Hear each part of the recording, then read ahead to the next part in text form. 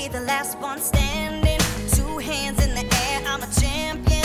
You'll be looking up at me when it's over. I live for the battle, I'm a soldier. Yeah, I'm a fighter like Rocky. Put your flag on your back like Ali. Yeah, I'm the greatest, I'm stronger. Bet my dues, can't lose, I'ma own ya. Hey. Hello and welcome back to another episode of Supercoach Insider. My name is Ben. And I'm Chris. I'm Swizz. And thank you for joining us. This is the team-by-team analysis series. Some people go everywhere around the world looking for the 9th wonder of the world, but ladies and gentlemen, I can bring you the 9th team in AFL. It's a Carlton Blues, and there was nothing more Blues than the finish to last year, but almost call it like a Chris. They go out, they get all dressed up, they're high as life, they're hitting everything coming out of the ballpark, and then next minute 2 a.m. walks by and they get kicked out of the club. Nothing good happens after 2. Nothing does. Ed Sheeran talks about that. Nothing good. Before we move on, SC Insider 100, you can find us on Facebook, Twitter, and TikTok. All the Supercoach platforms as well, Spotify, SoundCloud, Stitcher, you name it. And on the YouTube, Chris. Yeah, to search for Supercoach Insider. And might I say it was mighty fine being the team responsible to knock them out of the finals. It was a very high. It was the biggest highlight of my year because not only did we make top 4, but I just got to see the life drain from my friend's eyes. So I apologize. And that'll be enough Carlton slander that we'll have for the whole day. Though I did actually, I have to say this. No, one more. I was saying to Damien, who's a really good mate of mine, really passionate Carlton supporter, and he said, look, I don't want to go too far, but I think that we can achieve top 4 this year. And I said, well, hold up, because you're still playing Collingwood twice. So there's 2 guaranteed L's right there. But, I digress. But Melbourne and Collingwood, those last 2 rounds were very, very, very good to watch. A game that I would actually go back and watch. Yeah, I'd go back and watch those again any day. So, yeah, that's pretty much where we're at there. Also brought to you by splashvodka.com.au, continuing that lovely sponsorship and partnership through them. So we'll be keen to bring you some new flavors, new adventures with them throughout this season as well. Swizz, you're going to take us off and talk about all things Carlton. Yeah, why not? I've got my Parkfield shirt on, which looks like a Carlton shirt. So, I mean, in the theme for it. All right, so as we know, they finished 9th, 12 wins, 10 losses, percentage of 103.8. I was one of those people who was pretty bullish on them last year, thinking they might challenge the top 4, and it was all about, Voss and the ins and they'd brought in. They started the year fantastic. They finally beat us for about the first time in about 15 years. So, that was the first hoodoo they got off. And that first half of the season, they had some important wins. I know, obviously knocking off the Dogs, the Swannies at home. So things were tracking really nicely for them. And then, unfortunately for the Blues, they got in a bit of mid-season slump. As you said, lost to the Pies twice, lost to the Tigers, and then just didn't happen for them. So, going on that first half of the year, you were thinking, Voss's magic here. What's the possibilities? Can they get in that sort of 5th, 6th range home final and, and maybe cause some damage? But yeah, unfortunately, it just didn't happen for them. I think the couple of the big other things is how do they improve? We all talk about where they're going to go. Yeah, we all expect them to keep advancing forward. But they had the Brownlow medalist, they had the Coleman medalist, so we know those guys can't get any better. They've had the Mackay, who also has won a Coleman medal. So a lot of their best players are at peaking. George Hewitt came in and had his best season, and obviously he's struggling with a bit of injury at the moment, and same with Walshy. But Walsh has got some upside when he can get his body fit. But a lot of their peak players, Doherty, nearly career years, if not career years. So we do think they're going to naturally improve, and it's going to happen for them 1 year, but it's very reliant on players sort of 10 to 22 on their list because the top end are doing everything right. I think the top end was dragging them through. Exactly. And then there was a lot of people letting them down in those roles, and then the injuries kind of left, if you're fit, your role, you fit into a system perfectly. All of a sudden you get injured and then someone else is coming in trying to fit that role perfectly and it's just not working out. So, well, straight off the bat, Jacob Wiedering is their most important player, I think by an absolute mile. And that was testament to the fact that when he was out, they just crumbled. that in game, I saw it firsthand. They were killing us. Couldn't get anything past Wiedering. He was absolutely taking the piss. He gets injured, the whole game flips on its head, and we win the game. Like, he's by far their most important player. And unfortunately, he dropped like 20 Supercoach points too this year compared to the year before. Yeah, but he played. But it's more that role he was playing, and that like it's just a defensive piece. Well, I've had this discussion with people. If let's just say you're doing a draft, full on starting the AFL again, and you had pick one, and you could pick any player of that. Now, it's always subjective, but if you were say it's only let's say it's just a 1 year season, and that Wiedering's gone in my top 5 picks. Because I just think how he is the best defensive player in the league, and that what he did. What I think people kind of undervalue how good he is, because when he's not there for Carlton, and that they're a completely different team. I can tell you who he's better than. Everyone. Shaki pick 2. And he's also a good user. I mean, like, he doesn't have a bad trait. He's a good user. He can intercept the ball. He's very good defensively. He's very good one-on-one. Like, good bloke. You can keep going. Yeah. So, having him out, but then not having an ability to cover him through any other means, really. Like, they have Mitch McGovern, who obviously was playing that interceptor role. He could have filled in there, but again, he was injured. They just kept having injury upon injury and trying to fill these holes in that defensive line that were just never able to be filled. So they ended up bringing in that Sam Durden from that mid-season selection, and then he got injured. And that's my next point on this. It was like, how do they cover their injuries, and that they just don't have the depth of other teams in. So let's have a look at their ins and outs. So they've traded in Blake Acres, so they help that wing role. And he's been a very serviceable player for Fremantle for a while, and we'll get into more about him later. And their draft picks was Oliver Hollins, number 11. We got Lockie Cowan, number 30. Jackson Binns at 32, and Harry Lemmy at 47. Out the door, they delisted Will Hayes, Oscar McDonald, Jackie Nunes, Parks. Will Setterfield was traded off to Essendon. Liam Stocker, Tommy Williams, both delisted, and Liam Jones, free agent to the Bulldogs. Did you just say? Did you just hear the goat? Was that the goat? The one that the traded goat? Out? Yeah, the goat. There's two goats there. Setterfield. Someone say two goats. Someone say Will Setterfield. Delisted, picked up by was it Essendon? No, Saints. Who? Saints. Saints. Yes, Setterfield. Yeah, I actually I don't mind. I know that he completely played out of position the entire time he's played there at Carlton, because they just don't have.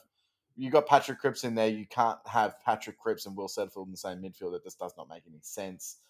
You'd be mad to do that. But I actually don't mind Setterfield at the Bombers, but we'll see how that goes. And on that podcast, we'll jump into that.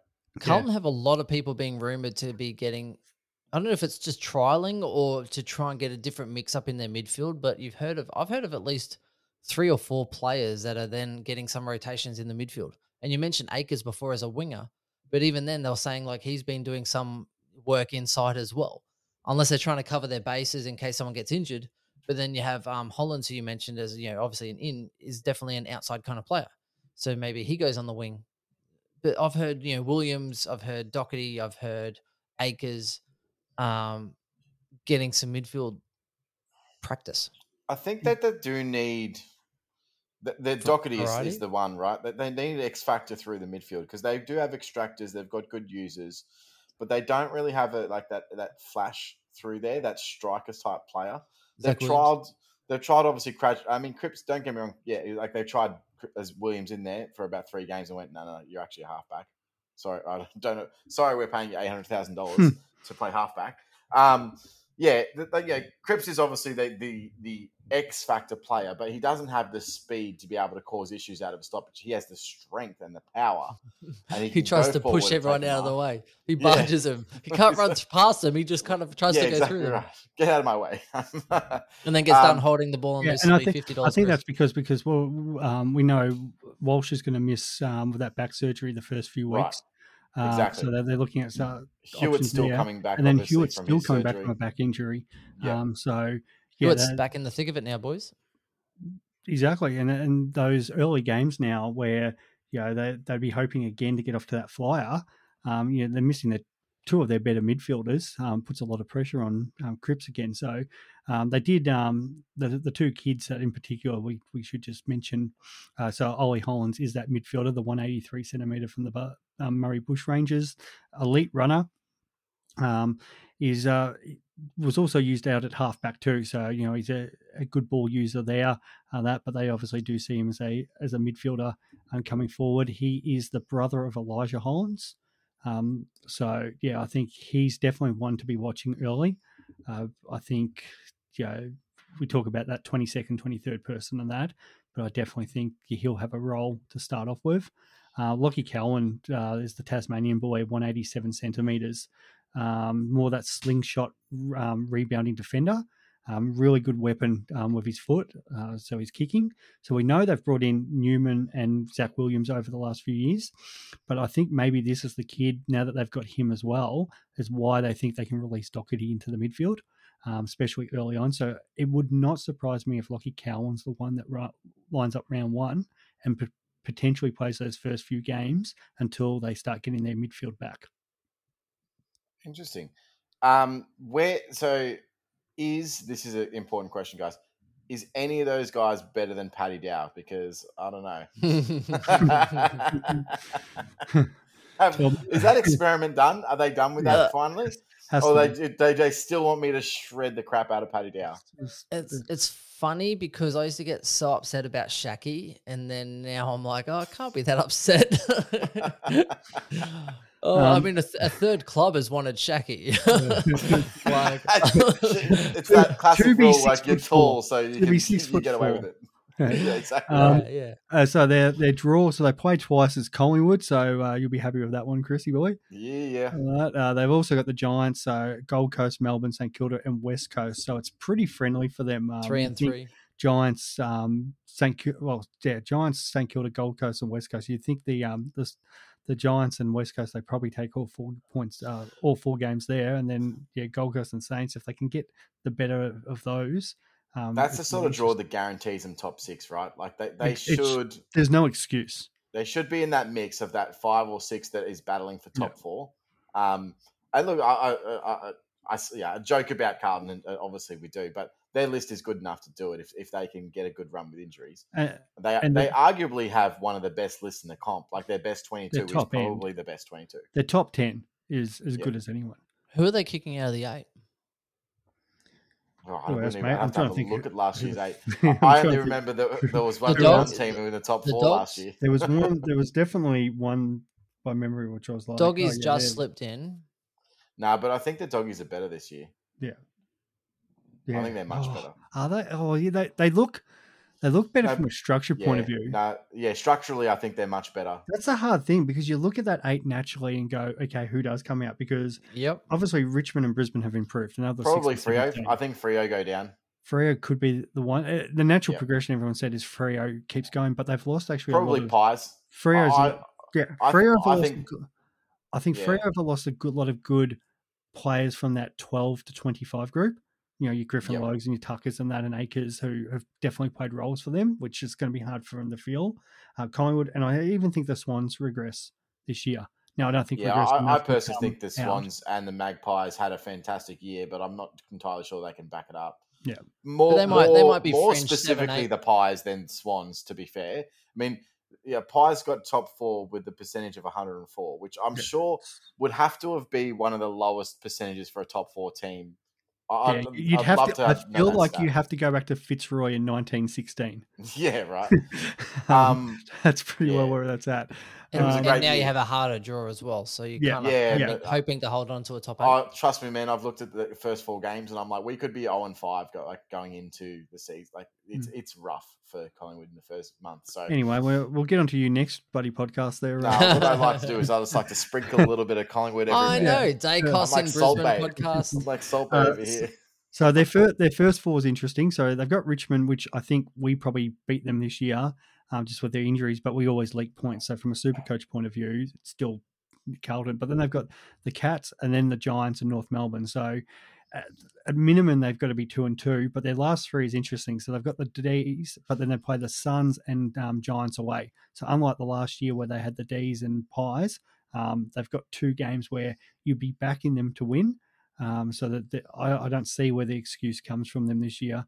I've got a mate, Toddy, who's a massive Carlton member, and he'll be hating the fact that I'm already jinxing them already. Jeez. So if Walsh isn't back until, say, round 5, hypothetically, Mhm. that round 3 and 4 could be huge for Cripps. Huge. Yeah, Huge. I've got Cripps in my team at the minute. The Ooh. word is he hasn't missed a beat either, which is Yeah, kind of hard to ignore. He's I suppose, does that still lead into our came premiums? out for Cripps.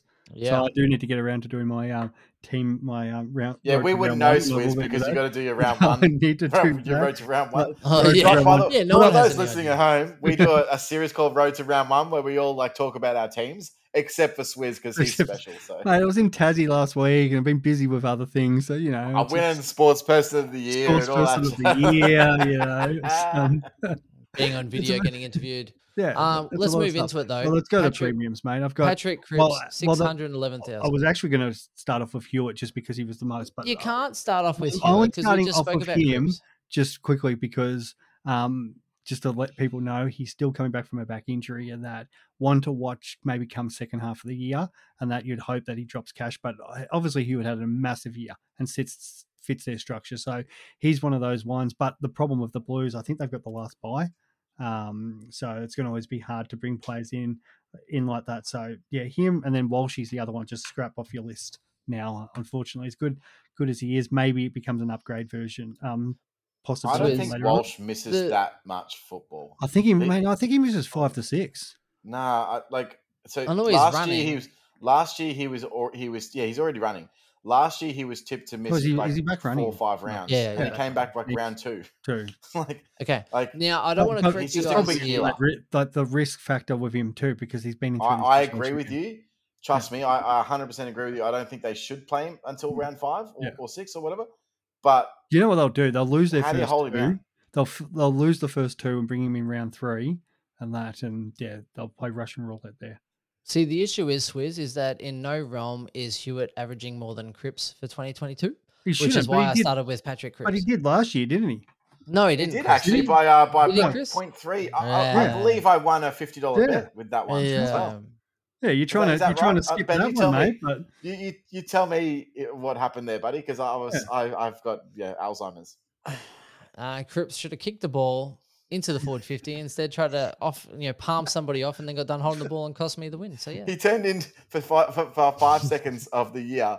He turned into peak Paddy Dow, and got caught holding. It was the ball. all I needed. All I needed to beat you. And then Patrick Cripps averages less than Hewitt. yeah, it's funny that they all averaged the exact same. They all averaged 111. Hewitt, Cripps, Yeah, pretty and much. Walsh, Yeah, and that. So they're interesting. but Cripps is the one, right? Because Cripps he is the one could have a because hot of the- start, right? The hot start and the injury factors to their other midfielders. So it's him that single doing it all by himself again. Who wants to pay 600K? It's sort of like buyer's remorse, right? Yeah. Like, so last year we got Cripps for Sicily. 450K. Sicily too. Sicily, same boat. Right? So now I look at Sicily and I go, 620K. But Yeah. he averaged you like 114. Oh, but it's 620K. Yeah. Yeah, Like, it's like, hey, I've you know what got I mean? Sicily for 450,000, whatever it was last year, and Cripps for 450,000 last year. It could still be unders for Cripps. Yeah, well, that's the thing, because last year he had that Gold Coast game where I traded him out and then watched him go like 140 the next 2 weeks after he came back, which was really painful. But yeah, he had that 38 quarter time injury. He's still on 38 quarter time, that injury. And then there was that other run where, like, I think the Richmond game where he got like a 79 and just had a really off month in the middle there. But outside of that, like, he still averaged 111. Like, for a guy that's just won the Brownlow, there's still meat there.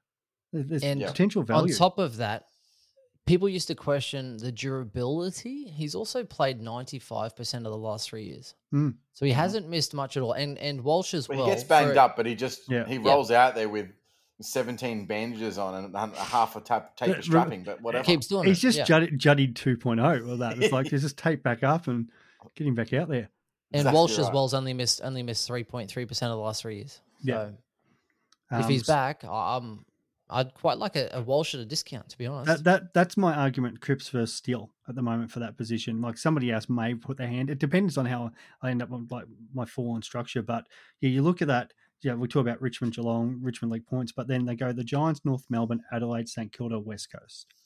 If Cripps is doing that as a lone hand, or even if it's just him and Walsh, with Hewitt's out, depending on how Hewitt's going as well. Cripps could just go massive in that period. My argument against Cripps, because I have to have an argument because I don't want him to go big and I don't want people to own him. Is purely that last buy is actually real hard. It's a hard buy to navigate, not necessarily in midfield, but in the forward line.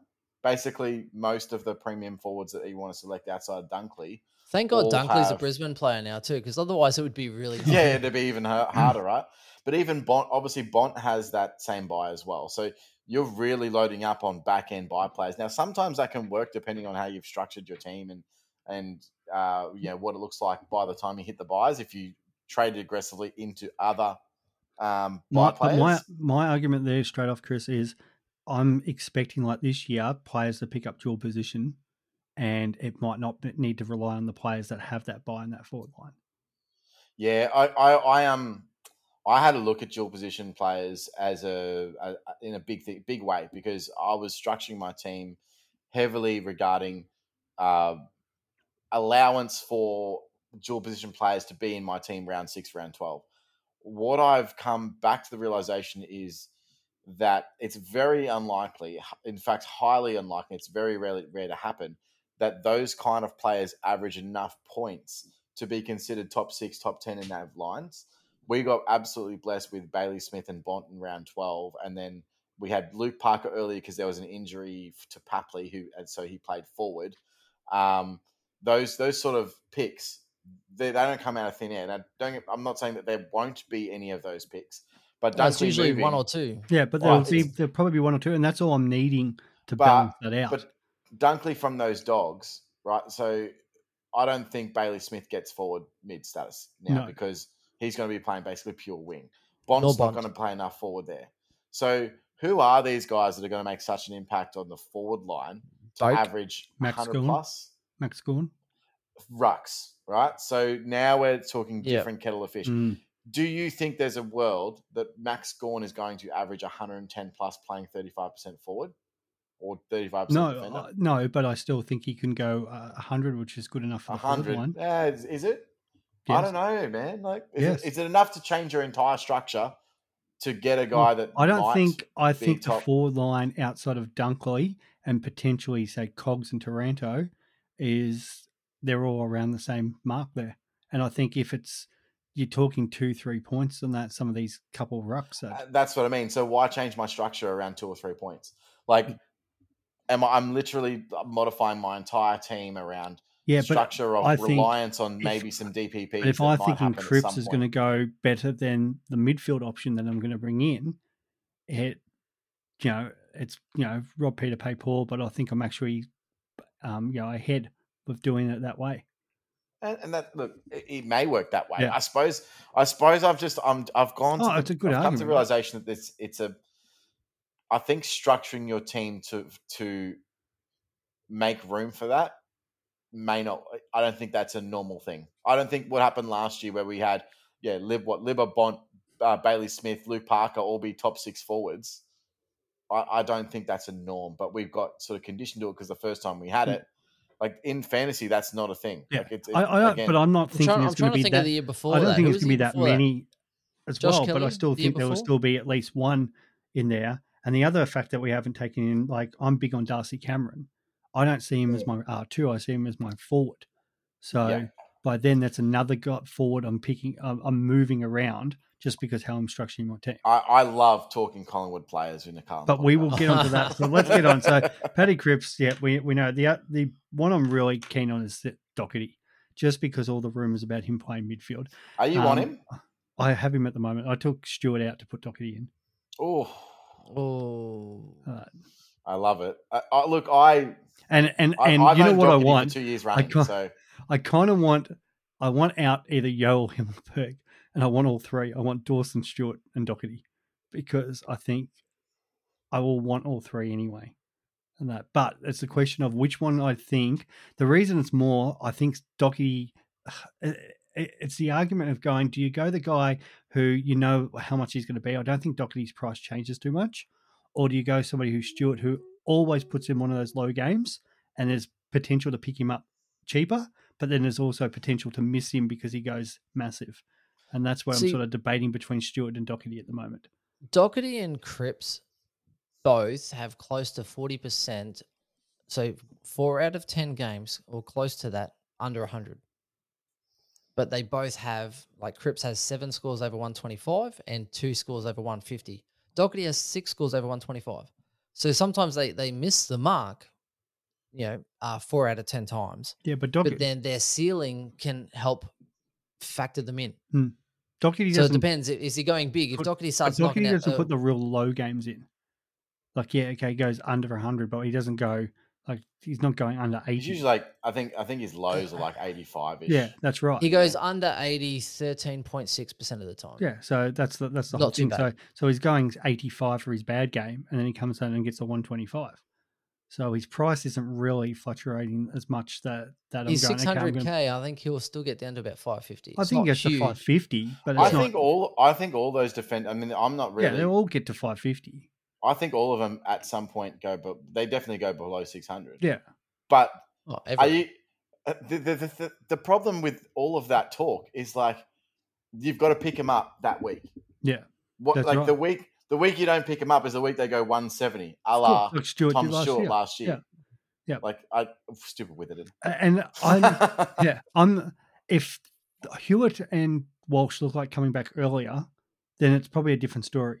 But at the moment, Doherty seems to be the answer to their midfield. And with that fixture early on, that I feel like I want to start him if he's in that role, because he might start on an absolute heater. So I think he's the worst midfielder in the mix. Yeah, I think he's the worst midfielder at Carlton. No, he's not. Oh, sorry, outside of down the rest of it. But you put Hewitt, Cripps, Walsh... Yeah, but a lot of other people there. Then no, but once Hewitt and Walsh come back, he's going back to his back line. Well, Hewitt's back in the full thick of it. He's back in full training. Walsh misses 2, 3, 4, 5 rounds, what's Doherty going to average over that many rounds? Because we all know that Chera's going to be picking up a little bit of slack as well. I just think everyone says midfield role, and everyone's like, oh yeah, I'm going to jump on Doherty, and then I just think you might be a little bit upset. But he's still awesome as a defender as well. But it's more. I don't like Doherty if the midfield role is he's playing there with Walsh and Hewitt. It's the fact that he's playing. If Walsh and Hewitt look like they're still out, and this is all where it depends. That's why Doherty's in there at the moment, because as it stands right now, Hewitt and Walsh aren't playing round one. But if for whatever reason that changes and it looks like they're back earlier then I just make the swap back to Stewart. But for now, if I think Doherty's playing as their number 2 midfielder, what do you think though? That do you think that there's a value in his price? That's the question that I've been asking myself. At 600K, is there value in it? I don't think there's value, but I think there's potential early points that I don't want to miss out. Where Stewart doesn't have that. You think that he probably still averages 110? Yeah, I think he's for the year. Yeah, where Stewart, but I think he starts that year on fire, like maybe the 115, 120, where Stewart has the games. He doesn't have the Geelong games early on. So as much as he averages well at the G. But he does play at the G. He does play well at the G, but he doesn't have it's like G away, Geelong like round 6 or 7 or something like that. I think this is an important conversation, because I think that a lot of people are under this like exact same scenario. Like, do I go Doherty? Do I go Stewart? Yeah. Like, what are the pros and cons of both? It's probably good for a TikTok segment. It is. It is. It's because we could argue this all day, and I think we're going to get more information as the season gets closer. Well, I'll tell you something for nothing. Right now, I can't decide, and so therefore my D1 is Harry Himmelberg. So I've just I just keep one in there because I know it's going to be one or the other. I want one of them. I just don't know which one at the moment. And Doherty has killed Richmond every frigging year. And that, averages 110.1. Yeah, ridiculous. Cade Simpson used to do it to us as well. So it's just one of those things. I know I go round one every year and watch Doherty absolutely smash us and go, okay, there's 130 points that he's just scored. He's a genuine round one VC option every year against us. The issue is after that, though, he has probably quite low averages against, well, not low, but quite a lot of the other teams. I didn't actually realize. So in their fixture, get rid of Richmond, get rid of Geelong. So GWS, North, Adelaide. So three of the bottom five.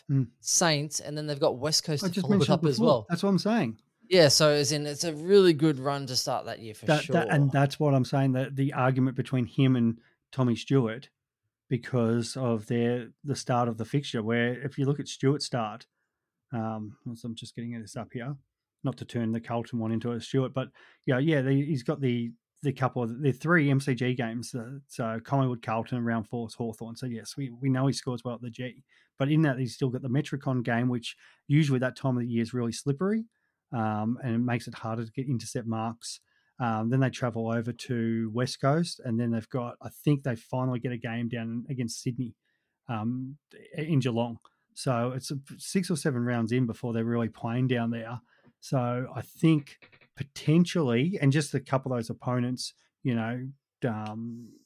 does the Stewart score as well? It is a really tough one, because there's you're splitting hairs, right? Yeah, it is. You really are. It's rough. And maybe sometimes I think you can go 3. Like you can go 3, but your whole team structure just fails, right? Yeah, and I think it depends on Yo's and Himmelberg. If Himmelberg looks like he's playing forward and Yo has like an injury interruption, I think I just go those 3 and try to fit more rookies in. There's also Bose. Hunter Clark's playing midfield. There's Caulfield, a lot of good options. Lot of options. Jinby looks fantastic. Goda looks great. Great. There's a part of me that goes like you and just put Himmelberg at D1 and just not have any of it. I'm like, well, I'll just wait for them to all drop to 550k. 550k. So no, it's a fair argument. So I'm looking very heavily at a structure where I just go super light in the back, because the rookies look great. The mid prices are fantastic.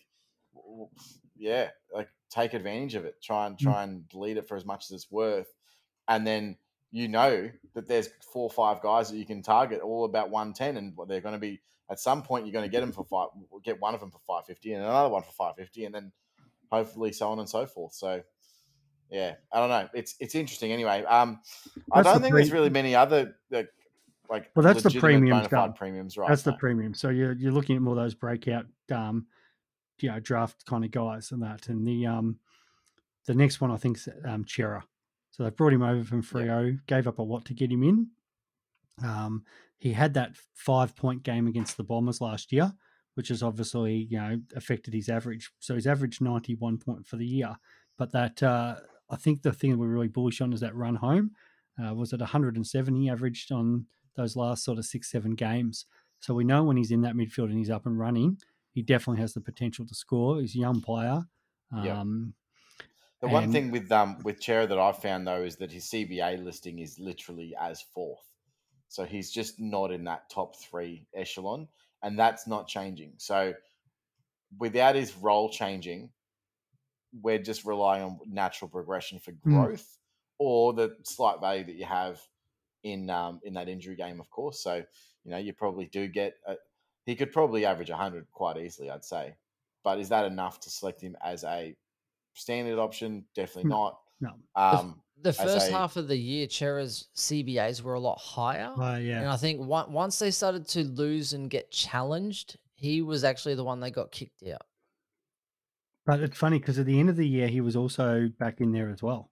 Yeah. It's funny because that's because George Hewitt got injured, remember? Yeah. So once Hewitt came out, I think it's directly, the correlation between Hewitt playing and obviously where Chera then lines up.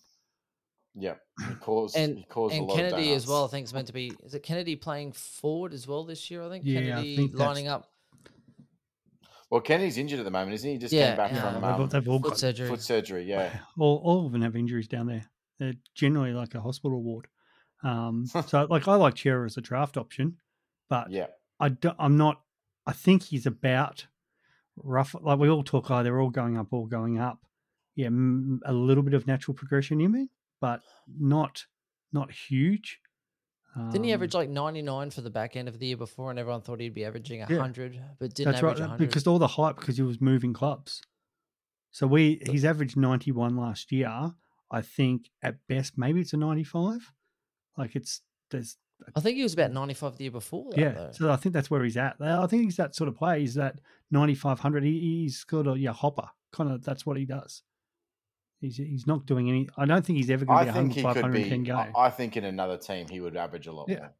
I Yeah. think he's got the skill set to be able to average 110, but he doesn't have the role right now because you've got an absolute prodigy in Sam Walsh. You've got Patrick Cripps, who's arguably one of the best inside mids in the game, and George Hewitt, who's that complementer who can be that defensive side mid to allow Cripps to go and do whatever the hell he wants. Yeah. Otherwise, you've got to use Cripps in that role. And Cripps, you don't want to banged up defending people. Like, that's not how you want to play Cripps.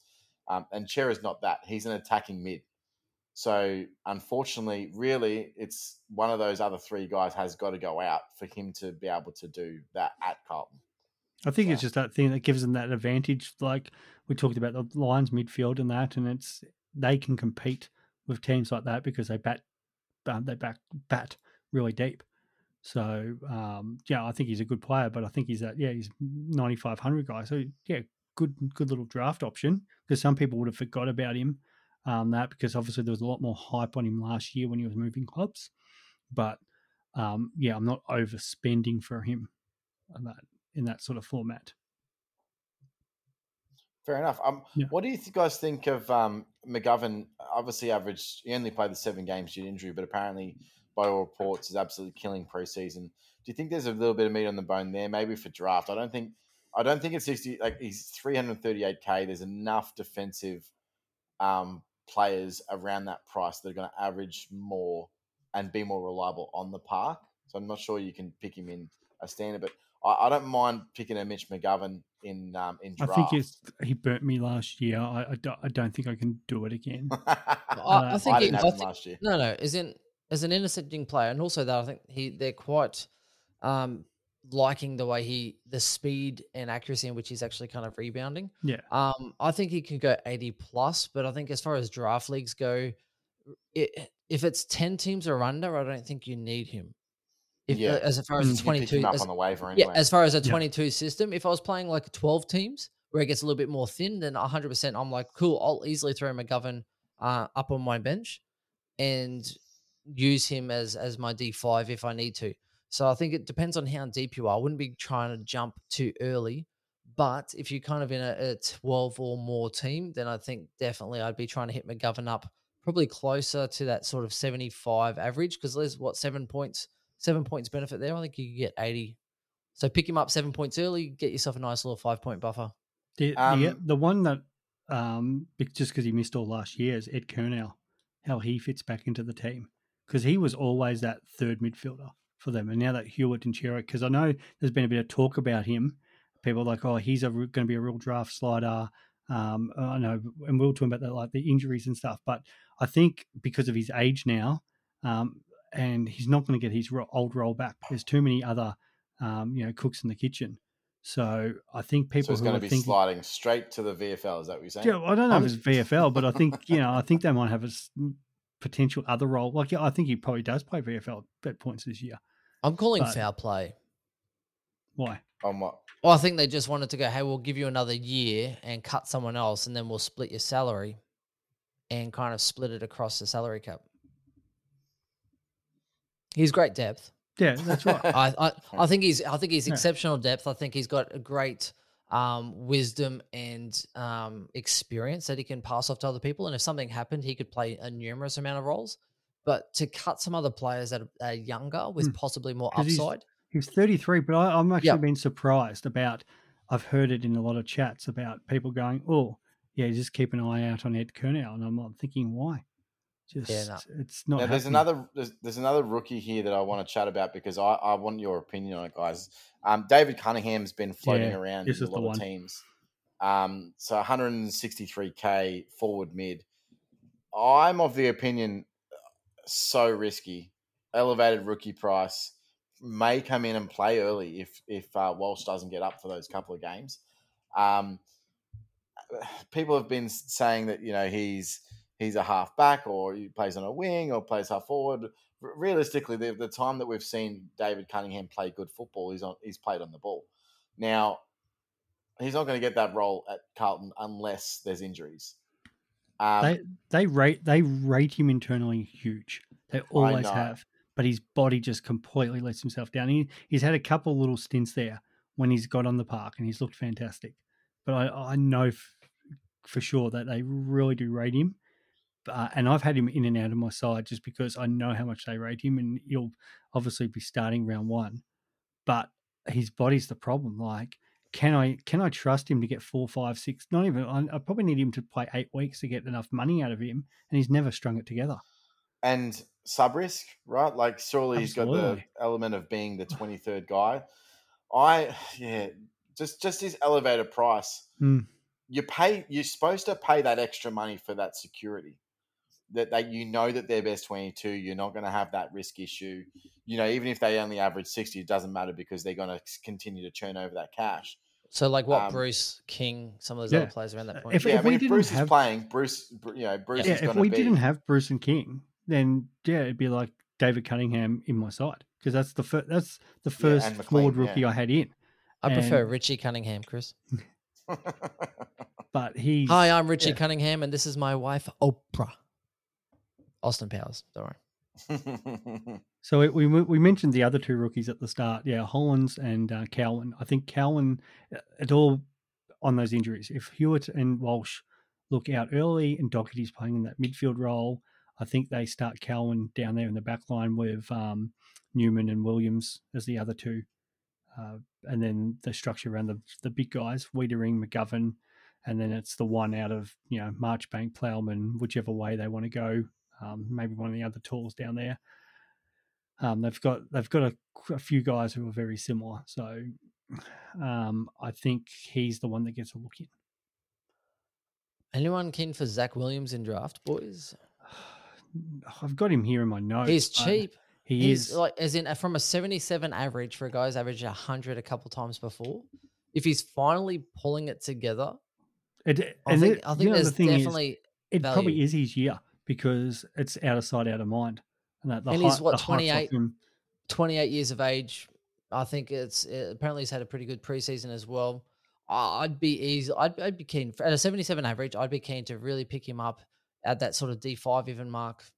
I think he can go 90 if everything comes together. The problem is he's only played 55% of the last 3 years. But this is the improvement that we're talking about. It's got to come from Williams.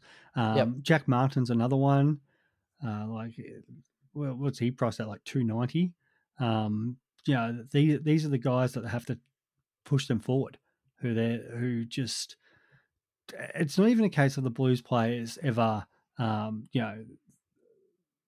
not being good enough. It's just that they can't get on these guys on the park for long enough for that. So Nick Newman's been another one down there. They always seem to they can't ever get their best 22 or even close to their best 22 out there. So I'm happy. I agree with you with Williams. It's a draft option. Yeah, I think it's fine. But again, body worries me. The scoring's not the problem. It's just how much draft capital. If it's that fifth defender, sure, fourth. I'm willing to pay maybe in the early 80s for him, but I'm not reaching.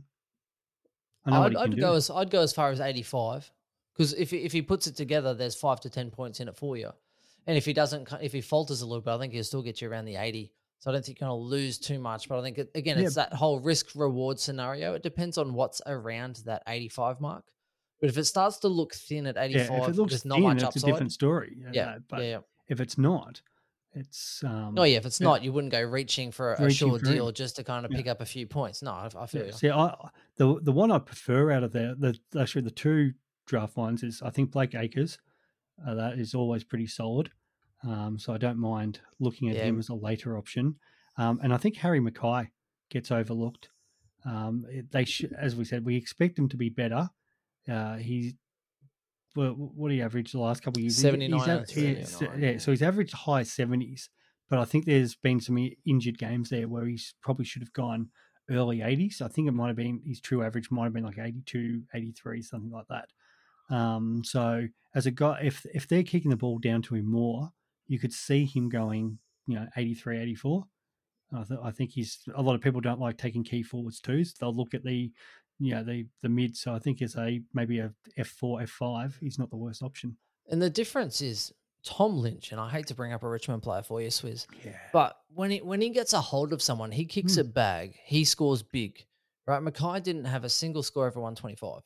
Now, if he can actually try and get a hold of somebody and really put them to the sword with a few more higher ceiling games. It's hard to Then- do when there's Kernow there too. Yeah, I know. Right? I know, So, like, but But I think if you look at his history, there's games where he kicked 10, right? Like he's got that ceiling in him, but he's no longer the primary focal target. Like that's Kernow now, So I don't think either of them are very good options in terms of a bona fide selection with both of them in the team. If one of them gets injured and goes out for a while, then absolutely jump on the other guy like straight away.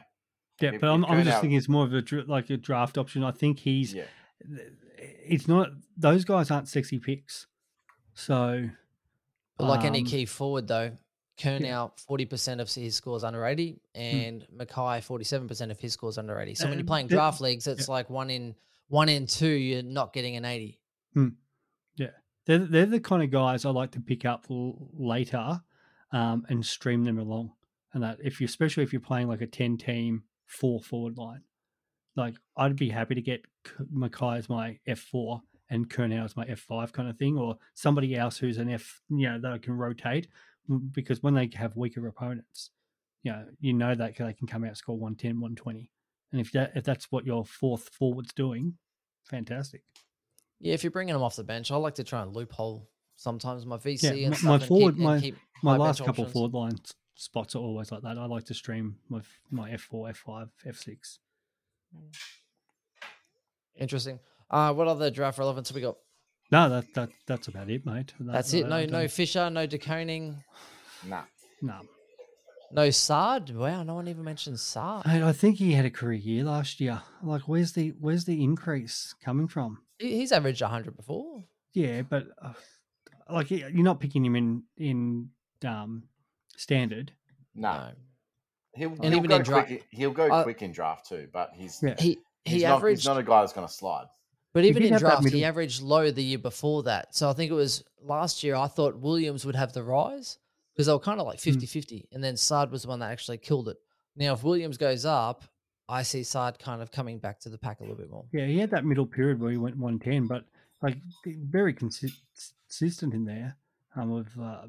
But I don't see him just backing that up. Like, well, even if it is, he backs it up exactly where he's at. Yeah, draft. I'm not confident taking him compared to other players. I'll let That's the someone else answer. pick him at a 103. Yeah. Yeah.